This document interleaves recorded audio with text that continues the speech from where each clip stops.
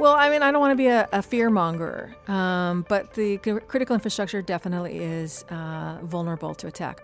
Forfatter og teknologijournalist Kim Setter har skrevet boka om verdens første digitale våpen, Stuxnet. Dette dataprogrammet beviste at ener og nuller kunne ødelegge demninger, turbiner og strømnett. Så har kulturredaktør Espen Haugli bestemt seg for å lenke seg fast for å beskytte Galleri Oslo. Vi tok en tur innom hovedstadens forsømte postmodernistiske perle for å se på glasstak og møbler i granitt. Når vi står oppe på broen her over Schweigaards gate og ser mot gamlebyen, så kan man kanskje forstå arkitektens visjon for Galleri Oslo, for det er jo på en måte et ganske elegant bygg. Jeg heter Askild Matre Aasarød, og dette er Morgenbladets podcast. Kim Setter, you're the author of the new book Countdown to Zero Day, and you're a journalist in Wired magazine. Your book is about the changes happening in how warfare can be conducted, and how cyber warfare suddenly is something that can influence physical things. Put bluntly, how the ones and zero can actually blow stuff up or at least destroy things. And I thought maybe you could start with describing one incident or the beginning in some ways to this, which is the Aurora generator test, which in a nutshell describes this new world. What was the Aurora generator test? So the Aurora generator test was something that was conducted by a U.S. national lab in March 2007. And it was conducted around the same time that Stuxnet was created. The Aurora generator test was the result of some researchers at Idaho National Lab asking or wondering the question, would it be possible for remote attackers in Russia or China or North Korea to cause physical destruction of critical infrastructure in the U.S. simply by unleashing digital code? And so they did this test with a 27-ton generator, and they wrote 21 lines of code that subverted something called the protective relay, which is a safety mechanism designed to disconnect equipment from the grid if it gets into an unsafe condition. And they subverted this safety mechanism to turn that into an actual attack vector to help them attack this generator. And they tricked this protective relay into thinking that an unsafe condition was a safe condition and to keep the generator connected to the grid even when it's in an unsafe condition. And so that was just 21 lines of code, and the attack lasted about 3 minutes, but it could have been much shorter.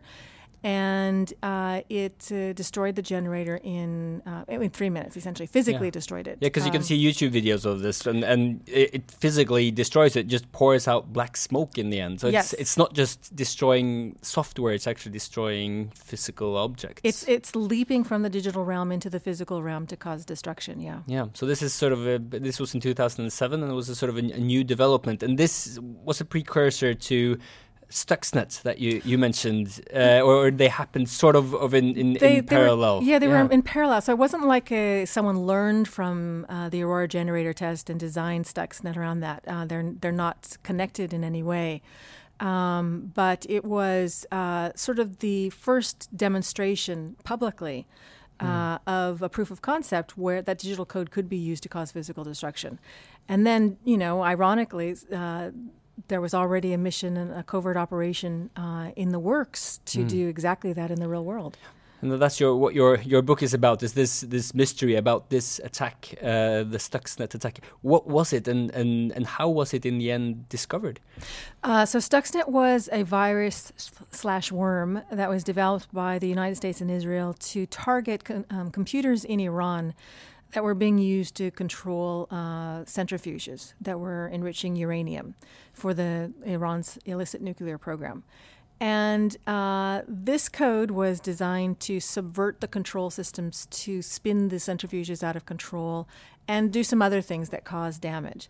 And it was successful. It was launched, the first version was launched in around late 2007. And it caused, it created some setback for the Iranian nuclear program. It destroyed some centrifuges, and it helps waste some of the uranium hexafluoride gas that Iran was enriching.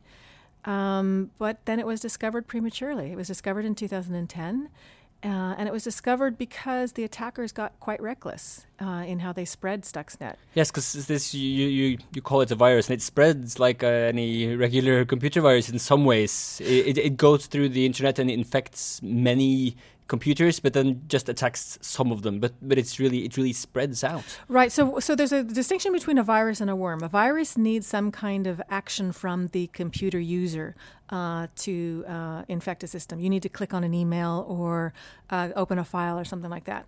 Stuxnet was actually a worm, so you didn't actually need the user to do anything. Once you got it onto a system, it would spread to other systems without the user's help, without any aid whatsoever.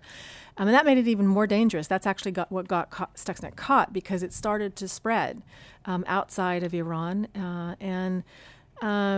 It was discovered because it caused some machines to crash, and that caused an antivirus company in Belarus was called in to examine some machines in Iran, and they discovered the files on that system. Yeah. So this is then how this came to be known. And if it wasn't for this, we might well not have known that this sort of warfare was actually going on. But how did we get there? What was the road that led us to Stuxnets? Through the 90s, for instance. How did cyber warfare develop? In the U.S., they started looking at it, and I think it developed around the same time in China. This realization that things were becoming more and more interconnected. And if things were becoming more and more interconnected, then that created the ability to remotely attack them. And critical infrastructure systems, in particular, started getting connected to the internet in the late 90s. So power grids. And chemical plants and water treatment facilities and all of those things. And the NSA started looking at this. They realized the possible advantages of this in the late 90s, and started to develop the new computer network attack capabilities. So that was around like 1997, 1998. And in Iran, they broke ground on this nuclear facility in 2000. So it was really, the timing was all really gelling for this new attack capability to be birthed, let's say, right around the time that, the need for it was arising. Because it was some way you could actually try halting this without using physical violence. But was it really a success when you look back on it now? Because it has so many different effects that were sort of unforeseen. And also there's a discussion about whether or not it actually really amounted to anything, what the Stuxnet did. Yeah, so there are different assessments of it. I think the former head of the Israeli Mossad, when he left office, he asserted that it set back the Iranian nuclear program by about 3 years. Others have assessed it maybe 18 months setback. But Iran really recovered fairly quickly in terms of the amount of gas that they were enriching. It had set back that during the time of the attack, particularly in early 2010, late 2009. They weren't producing as much enriched uranium gas as they should have because of Stuxnet. But once Stuxnet was discovered, Iran actually started increasing the amount of gas it was pouring into the centrifuges. And then, the balance of that was that they did produce the amount that was expected. But there were a lot of covert operations going on, not just Stuxnet. And even if the Iranians believed that they wiped the systems of Stuxnet, the attackers weren't going to give up. So there was always the possibility that there would be additional sabotage. Whether or not it happened, that was something that the Iranians forevermore were going to have to be contending with. Because if it would have worked, we wouldn't really be talking about it now. So there might be operations sort of that move beyond Stuxnet that might be happening now. Because what do you think sort of is the legacy or the effect of Stuxnet? I think it was proof of concept in the way the Aurora generator test was, but it was proof of concept for the government. This was a very closely held covert operation. And once it was exposed, a lot of other, it became clear that this was a viable method. Let's say it proved that this was something that could be done. It could be done in a controlled way. I said that Stuxnet spread uncontrollably, but it only unleashed its sabotage payload on a very specific system. It was looking for a very specific configuration, and if it didn't find that, it wasn't going to damage other systems. Yeah, so it didn't detonate, so to speak, if it didn't find what it wanted, but it has its fingerprints all over the place, all over the internet now. Sure, it would spread. But so you see lawyers' fingerprints all over this code, the way that it was precise. You can see that there were demands made when it was being developed that it couldn't cause collateral damage. So it worked in many ways. I mean, they made mistakes, and they'll probably learn from those mistakes, but it definitely showed the government that this, and other governments, that this is a viable response to political difficulties. So how scared should we be, though, for the sort of the Pandora's box that this has opened? How scared should we be for our national infrastructure and things like that? How apocalyptic should we be about this? Well, I mean, I don't want to be a fearmonger, but the critical infrastructure definitely is vulnerable to attack. I mean, we saw recently the Ukrainian power grid outage. Which was it was a very small scale and fully recoverable within a very short amount of time. 3 to 6 hours, all the electricity was restored. But if that was done in a way that caused physical destruction of transformers and things like that, if you cause physical destruction in addition through your cyber attack, then you're going to have a much more prolonged effect. And if you're going after critical infrastructure, the electric grid is the critical infrastructure you want to go after because it controls every other sector of critical infrastructure. And who should we fear, though? Because the U.S. has proven that they are willing to do these things to at least certain targets. Could somebody be willing to start a war this way, or are there mechanisms in how our society now works that doesn't make that likely? Well, I think it varies from country to country. The U.S., at least in its electric grid, is composed of a lot of various different parts, but they are interconnected. So you can cause outages and have it cascade. And I think that in terms of the actors that might cause something like this, there's a problem of capability. The capability, Stuxnet was extremely sophisticated, and the capability to pull that off is held by very few countries. I would say the U.S., Israel, Russia, China, possibly U.K. and France. And other countries are looking into developing capabilities, but that really was extremely sophisticated and required a lot of resources for testing and all of that. But that was a very careful operation that was designed for incremental damage. Yeah, you didn't even want the people who were attacked to notice what was happening to them. Right. Yeah. You wanted them to be guessing what's the problem with the centrifuges. Is this the centrifuges themselves? Is it the motor in the centrifuges or what? But if you wanted to just do damage. Right. If you didn't care that your attack was going to be noticeable or that it was going to be very catastrophic, you wouldn't need to be so careful, and it wouldn't need to be so sophisticated.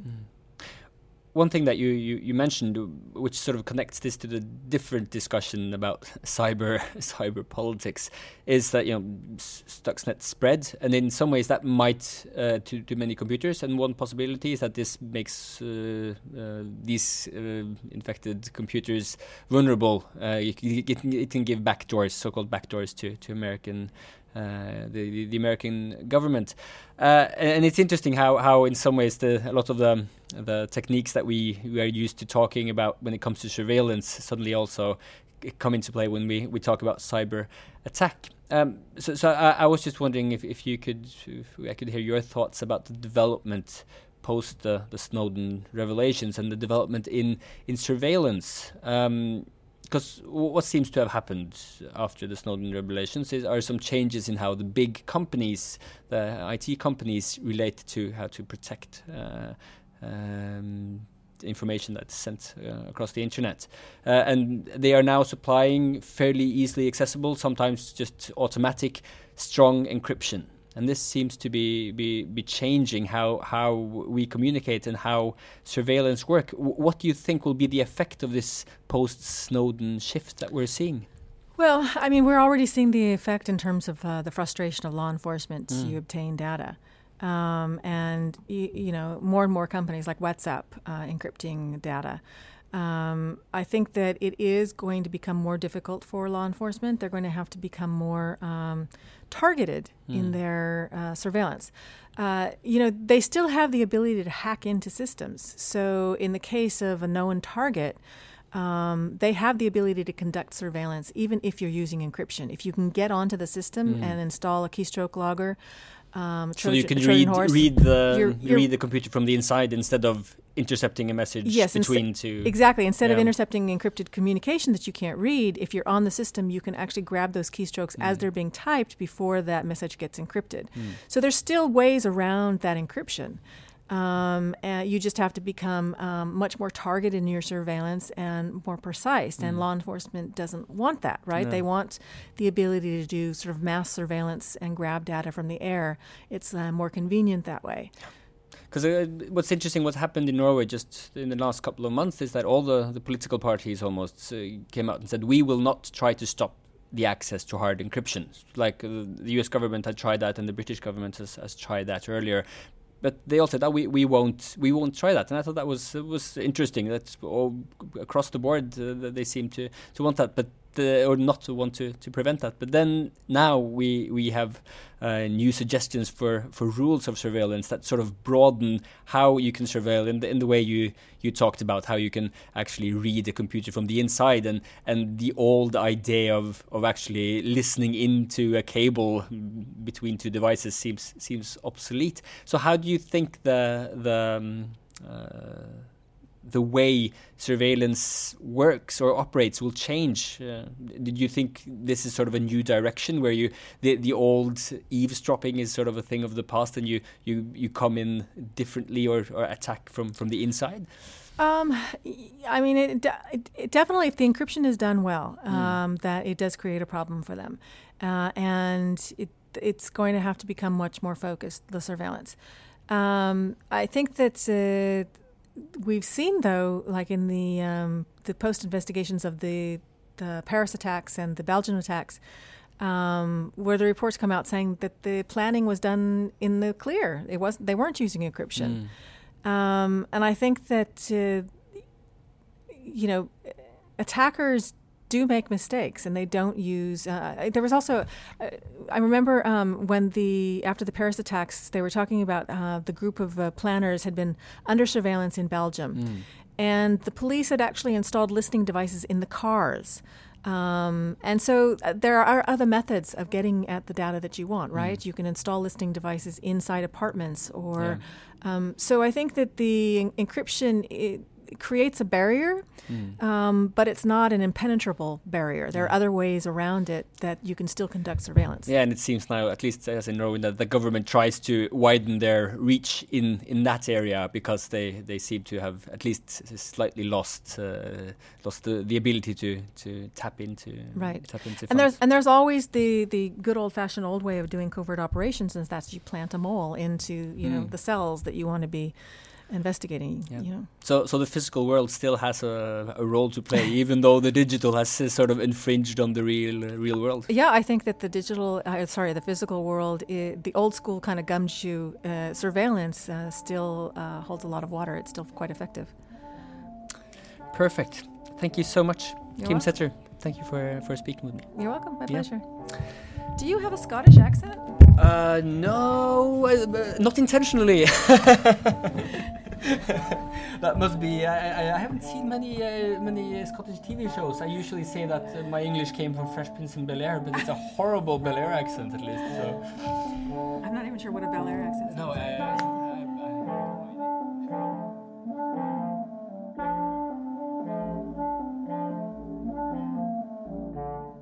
Postmodernistisk arkitektur har alltid hatt et slags sånn indre ønske om å bli ruiner, kan man få inntrykk av, med sine greske søyler og fragmenterte fasader og blanding av stilarter fra alle historiens epoker. Og nå ser det ut som om den kan få akkurat det den ønsker, dessverre. For postmoderne arkitektur er vrien å bevare. Litt fordi materialene som ble brukt ikke holder seg så godt, men også fordi den er stemoderlig behandlet. Folk synes den er heller ryggradsløs og gyselig, virker det som. Et av de tydeligste postmoderne byggene er Galleri Oslo. En innendørs 400 meter lang handlegate med glasstak rett ved Oslo S. Da det sto ferdig på tampen av 80-tallet, så skrev Aftenposten: Paris har sitt Galleri Lafayette, Milano sitt Galleria Vittorio Emanuel. Om et drøyt år får vi Galleri Oslo. I 2008 så ble bygget i samme avis kåret til Oslos styggeste. Og nå står det i fare for å rives, og byantikvaren sier hun ikke vil motsette seg det. Kulturredaktør i Morgenbladet Espen Haugli derimot vil starte en kamp for å redde bygget. Så han og jeg, vi bestemte oss for å flanere gjennom galleriet for å forstå hvorfor. Da står jeg sammen med Espen Haugli, du er konstituert kulturredaktør i Morgenbladet, på brua over fra Oslo S og til Galleri Oslo. Ja, nå har vi da Postgirobygget, Oslo S, Oslo City, Plaza og Galleri Oslo. Ingen av dem er vel sånn høyt elsket, men jeg tenker at når vi står oppe på broen her over Schweigaards gate og ser mot Gamlebyen, så kan man kanskje forstå arkitektens visjon for Galleri Oslo, for det er jo på en måte et ganske elegant bygg når man ser det fra over gateplan.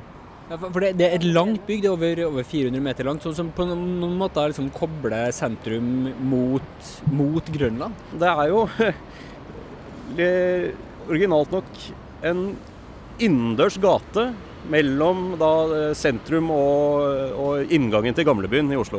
Og grunnen til at vi er her, det er jo at du har stilt deg fremst i lenkegjengen, som du sier, for å bevare dette bygget som egentlig en postmoderne perle, eller i hvert fall et av de tydeligste eksemplene på postmoderne arkitektur, som er ganske trua i Oslo. Hva er det som gjør at du velger å ta det skrittet og stille deg helt fremst her? Et postmodernistisk arkitektur i Norge er ikke så godt representert. Det er få bygg. Og det er kanskje en trend som aldri helt fikk fotfeste. Og det er også nettopp derfor at jeg tror det er viktig å tenke nå, når disse bygningene er sånn 30-40 år gamle, så er de akkurat i den verste faresonen, fordi de er ikke gamle nok til at folk har noe nostalgisk eller sånn historisk forhold til dem, men de er jo heller ikke nye og spennende. En grunn til at postmodernismen kanskje ikke er så gjev å bevare, er noe vi ser rett bort her, som er den store reklamesøylen, ja. Som er et litt sånn definerende formgrep i norsk postmodernistisk arkitektur, og som jo i hvert fall sånn står nå, ikke er så lett å elske, men tenk på fasademaling med reklame fra 30- og 20-tallet, når man får malt det opp igjen. Alle elsker jo det. Ja, det er for å vente, men ting må jo gå konkurs først, da, selvfølgelig. Ja, så klart, så du kan ha de gamle, klassiske Blue Master-reklamen. Men nå er det jo også en stor diskusjon i Tokyo nå, hvor fordi man begynner å gå bort fra neonlyset over til LED-lys, så begynner man jo å få et ekstremt nostalgisk forhold til de reklamefasadene, men jeg vet ikke om satsreklama er helt det der ennå. Nei, og ikke Ramirent heller, tror jeg. Men du håper egentlig at de postmoderne byggene også da kan komme inn i varmen igjen på den måten? Jeg ble litt inspirert av en britisk organisasjon som heter The 20th Century Society, som jobber for å verne kulturarven fra det 20. århundre, og som nå liksom prøver å få laget en kanon over postmoderne bygg i England, som bør vernes. Og hvis vi skulle lage en tilsvarende kanon i Norge, så tror jeg Galleri Oslo burde være i hvert fall en het kandidat til den listen. Det som er så vanskelig med postmoderne arkitektur, at den er så eklektisk, den liksom stjeler elementer og liksom fasader og pynt og alt mulig fra så mange forskjellige steder, så det er litt vanskelig å bli klok på akkurat hva den er. Kanskje vi skulle tatt oss en tur inn på galleriet og se etter om vi blir klokere på postmodernismens essens som den har nå? La oss gjøre det. En av svakhetene med denne bygningen er at det er ganske vanskelig å finne inngangen, rett og slett. Nå er vi 3 etasjer opp i praksis. Ja, man må gjøre en innsats for å komme inn, men når man først kommer inn, så er det jo noen lyspunkter som vi kan se. Ja.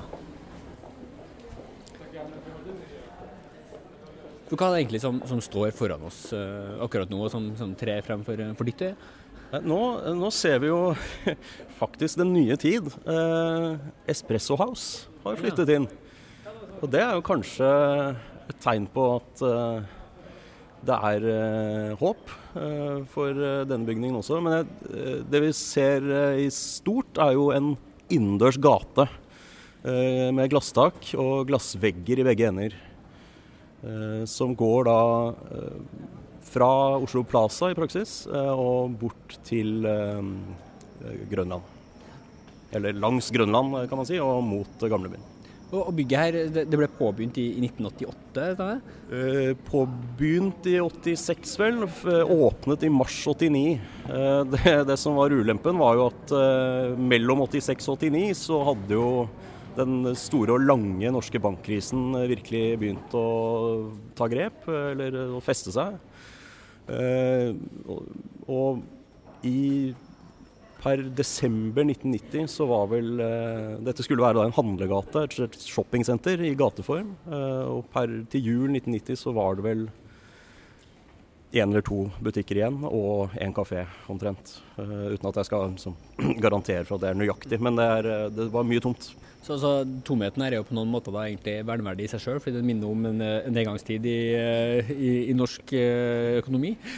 Verneverdig på et metanivå kanskje, men det jeg tror den på en måte medførte, eller det kan man spekulere på, jo at slitasjen påfallende liten til å være et slikt gjennomgangsbygning etter da 26-27 år. Ja, fordi den har vært litt glemt, så har den kanskje da egentlig tålt tidas tann bedre, den ikke blitt slitt ned til rota? Ja, man ser det i hvert fall tydelig hvis man sammenligner med bussterminalen, som da i første etasje, som det de fleste har besøkt i denne bygningen, som åpenbart slites og pusses opp jevnlig. Så jo denne øvre delen påfallende velholdt, vil jeg si. Fanga i rav. Skal vi prøve å se om vi finner noen av de tydeligste postmoderne elementene her? Det jo, de sammenlignes jo egentlig med klassisk gammel sånn gallerier rundt omkring i Roma og Milano, og har jo sånne piazza blant annet. Hva det som så spesielt med dem, tenker du? Nei, tanken var jo at man skulle få Europa og verden da, inn i Oslo. Det en litt sånn rørende, naiv og optimistisk tanke, tenker jeg. Noe som rett og slett flybilletten til Milano så utrolig billig at det å gå i et kjøpesenter med her, som vi på nå, en liten 9 kvadratmeters piazza med, dette vel den franske piazzaen med trikolor i gulvet og på disse lenestolene i granitt som Ikke helt ergonomisk, men på sin måte ganske flott. Ikke helt.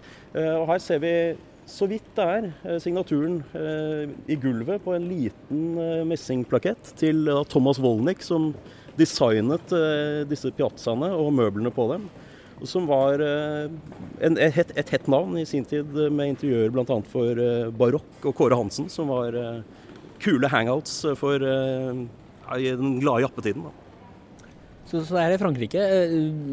Det skal også være en amerikansk plass her, det ikke det? Ja, vi kan gå bort mot Manhattan. Ja, tenk det, midt i Oslo. Ja. Det sånn simulakrum av verden egentlig, hele det. Ja, jeg tror til og med hvis vi går helt bort at man kan komme til å parkere i Zagreb, da, sett for Zagreb. Nei, dette jo faktisk et ganske kult, et ganske flott kunstverk. Vi tar rulletrapp nå forbi Finn Christensens storby, som var en gave til åpningen. En slags metropol sett ovenfra i dyp relief. Kanskje fortjener flere besøkende.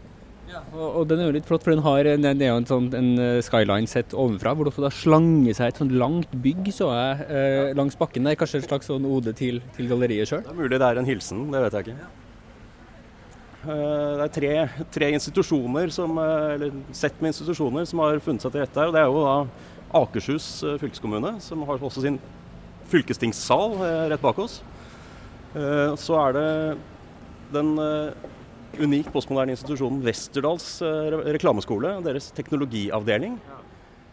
Og en stor gruppe organisasjoner for folk med ulike lidelser. Og det jo kanskje, det jo bra at de har et sted å være, men det var vel ikke helt det man så for seg da det åpnet med sånn slags metaforiske sambatakter i 89 da. Nei, for det ikke så ferdig mye butikker. Jeg husker jeg var journalist i Oslo-magasinet for mange herrens år siden. Da var det snakk om at man bare skulle gjøre hele galleriet i Oslo om til liksom den nye plata. Fordi her kan du ha alle tilbudene kan være tilgjengelig. Det OK temperatur her om vinteren. Så det har vært mange forslag om å vri det bort fra det originalt var laget som. Men tror du det har muligheten til å komme tilbake og bli det en gang var planlagt til å faktisk være? Det vet jeg ikke om jeg tør å si, men jeg tenker at hvis man fikk vist frem inngangene litt bedre, så tror jeg jo også flere ville gått gjennom, og det hadde jo hjulpet på fotfallet her da. Nå står vi jo altså da midt i New York. Det gulvet ser ut som det farget som en sånn New York gul taxi. Og på den her, med rutebåndet også. Med rutebåndet, ja. Og her har vi da en granittstolen igjen, som har en passende nok da, for bygget en TV-skjerm hvor det ser ut som det børskurser som stuper opp og skyter ned og skyter opp. Det 2 lenstoler her som representerer da USA med hver sin TV-skjerm. Det ene da med børskurser, og den andre med Mickey Mouse, som sier New York i en snakkeboble, i tilfelle du var i tvil. Og så det også en benk her med påskrifter av liksom typiske New Yorkske ting, som Waldorf Astoria, The Village og også Donald T, som jo kanskje gjør at dette mer aktuelt enn noensinne på en måte, særlig hvis det går som man kanskje kan frykte. Ja, du får tipse den amerikanske ambassaden om det, og se etter om vi får verne i hvert fall denne paviljongen da. Men byantikvaren vil ikke sette seg på bakbena hvis det forslag om å rive. Jeg tenker at det ville være litt synd om man bare kastet vekk dette da. Ja, bulldozerne må i hvert fall da gjennom deg først. Espen Hubli, tusen takk for praten. Skal vi se etter om vi finner oss en kaffe hvis vi finner et ikke-tomt butikklokale? Vi prøver. I avisa denne uka så kan du lese et intervju med byantikvaren som forklarer hvorfor hun ikke vil kjempe for Galleri Oslo. På Morgenbladets hjemmeside så kan du også lese Håkon Gundersen sin reportasje fra galleriet fra 2011. Det var alt for i dag. Musikken du hører i bakgrunnen laget av Beglomeg og Ådne Meisfjord. Jeg heter Askild Matre Åsarød. Vi høres.